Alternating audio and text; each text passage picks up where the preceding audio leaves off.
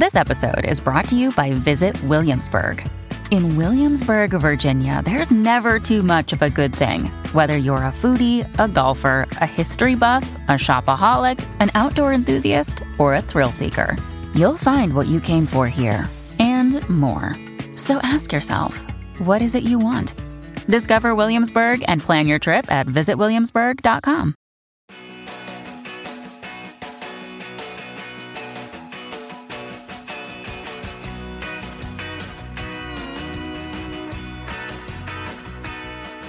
We're back with Drew Fortune, who's the author of No Encore. Musicians reveal their weirdest, wildest, most embarrassing gigs.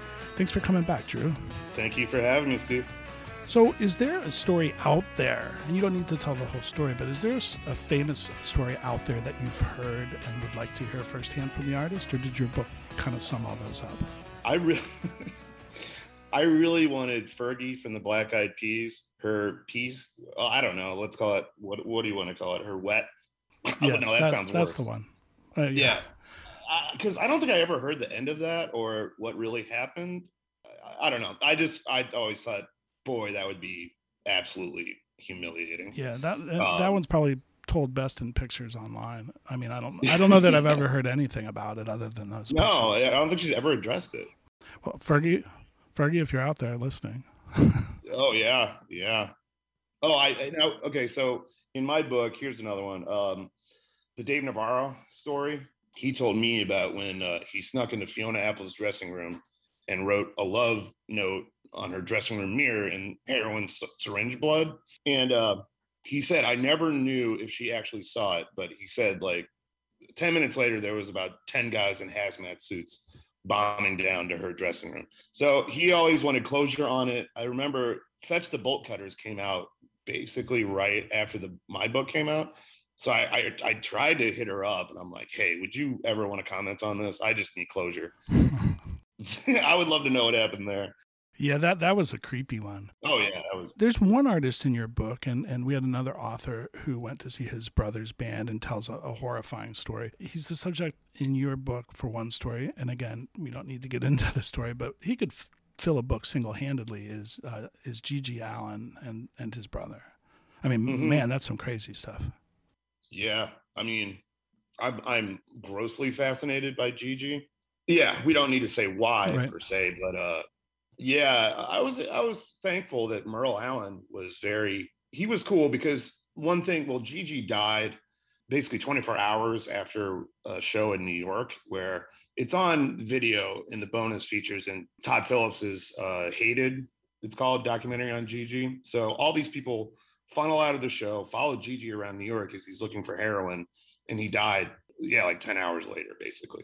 I think everyone kind of assumed that Gigi was a practicing heroin addict and that's why he died. But Merle said, no, man, it was super rare for him to use heroin. And that's probably why he died. So, it was cool of him to kind of give closure on that. I just assumed Gigi was, dying to be dying. But no, it was an accident. I'm curious, last question. Did you receive any funny or memorable no thank you replies or was it just stone silence? So I remember Tony Bennett, I was very close to doing him for the book. And he gave a very kind of lovely, oh, this sounds great. I would love to read this myself kind of response. But he's like, honestly, I just can't remember much anymore. I can't, some of that stuff is just, 6 decades on. So yeah, that didn't happen. But hey, man, we'll get Tony for the sequel if it ever happens. Definitely. It's too bad, too, with Sinatra, those 40s Italian guys in New York. I mean, I'm sure if you crossed them and threw something at them, there was a heavy price to pay. Sure. Yep. Oh, yeah. A lot of people wanted a lot of cash for a single story. Really? Yeah. I'll call him out. The guy from Two Live Crew. Was it Luke? Yeah, Luke. I think he wanted $3,000 for 15 minutes, and that didn't happen. Well, his moment's over, so he couldn't have another one in your book. Right. Well, listen, thank you, Drew, again for joining us, and I'll tell our readers once again, our listeners rather, and our readers. It's a really funny book, kind of dark at times, but good stories. It's a good, quick read that I think everyone will enjoy, especially because of your huge, wide net across genres. So thank you again for joining us, and good luck with the book. Thank you. We call it a bathroom reader because the chapters are so short. That's true. Thanks, Drew. Hey, thanks, Steve. Thank you, guys. If you enjoyed this teaser, have a listen to the complete podcast episode on your favorite podcast provider. Please follow, subscribe, and share. And thanks for listening to All Music Podcasts, a member of Pantheon Media.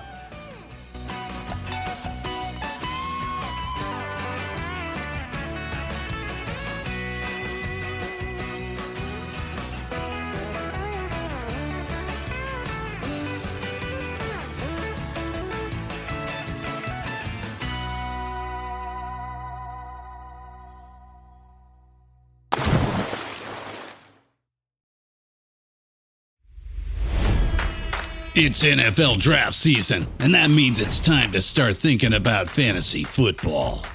FantasyPoints.com features industry-leading experts and prognosticators using proprietary hand-charted data to help you score more fantasy points. FantasyPoints.com is the place to go for whatever kind of fantasy football you play. Whether you play fantasy football, daily fantasy sports, or do a little bit of everything, Fantasy Points has the meticulously researched content to guide you to victory. And why wait for the fall? Fantasy Points also covers the new spring football league, the UFL. Join the guru, John Hansen, Scott Barrett, Joe Dolan, and other massive names in the fantasy football universe with an exclusive offer. Use code Pantheon for 15% off any Fantasy Points package, including the all-in package, with access to every article, tool, and data nugget that Fantasy Points has to offer. That's FantasyPoints.com and code Pantheon for 15% off at Fantasy Points. FantasyPoints.com, code Pantheon. Score more fantasy points.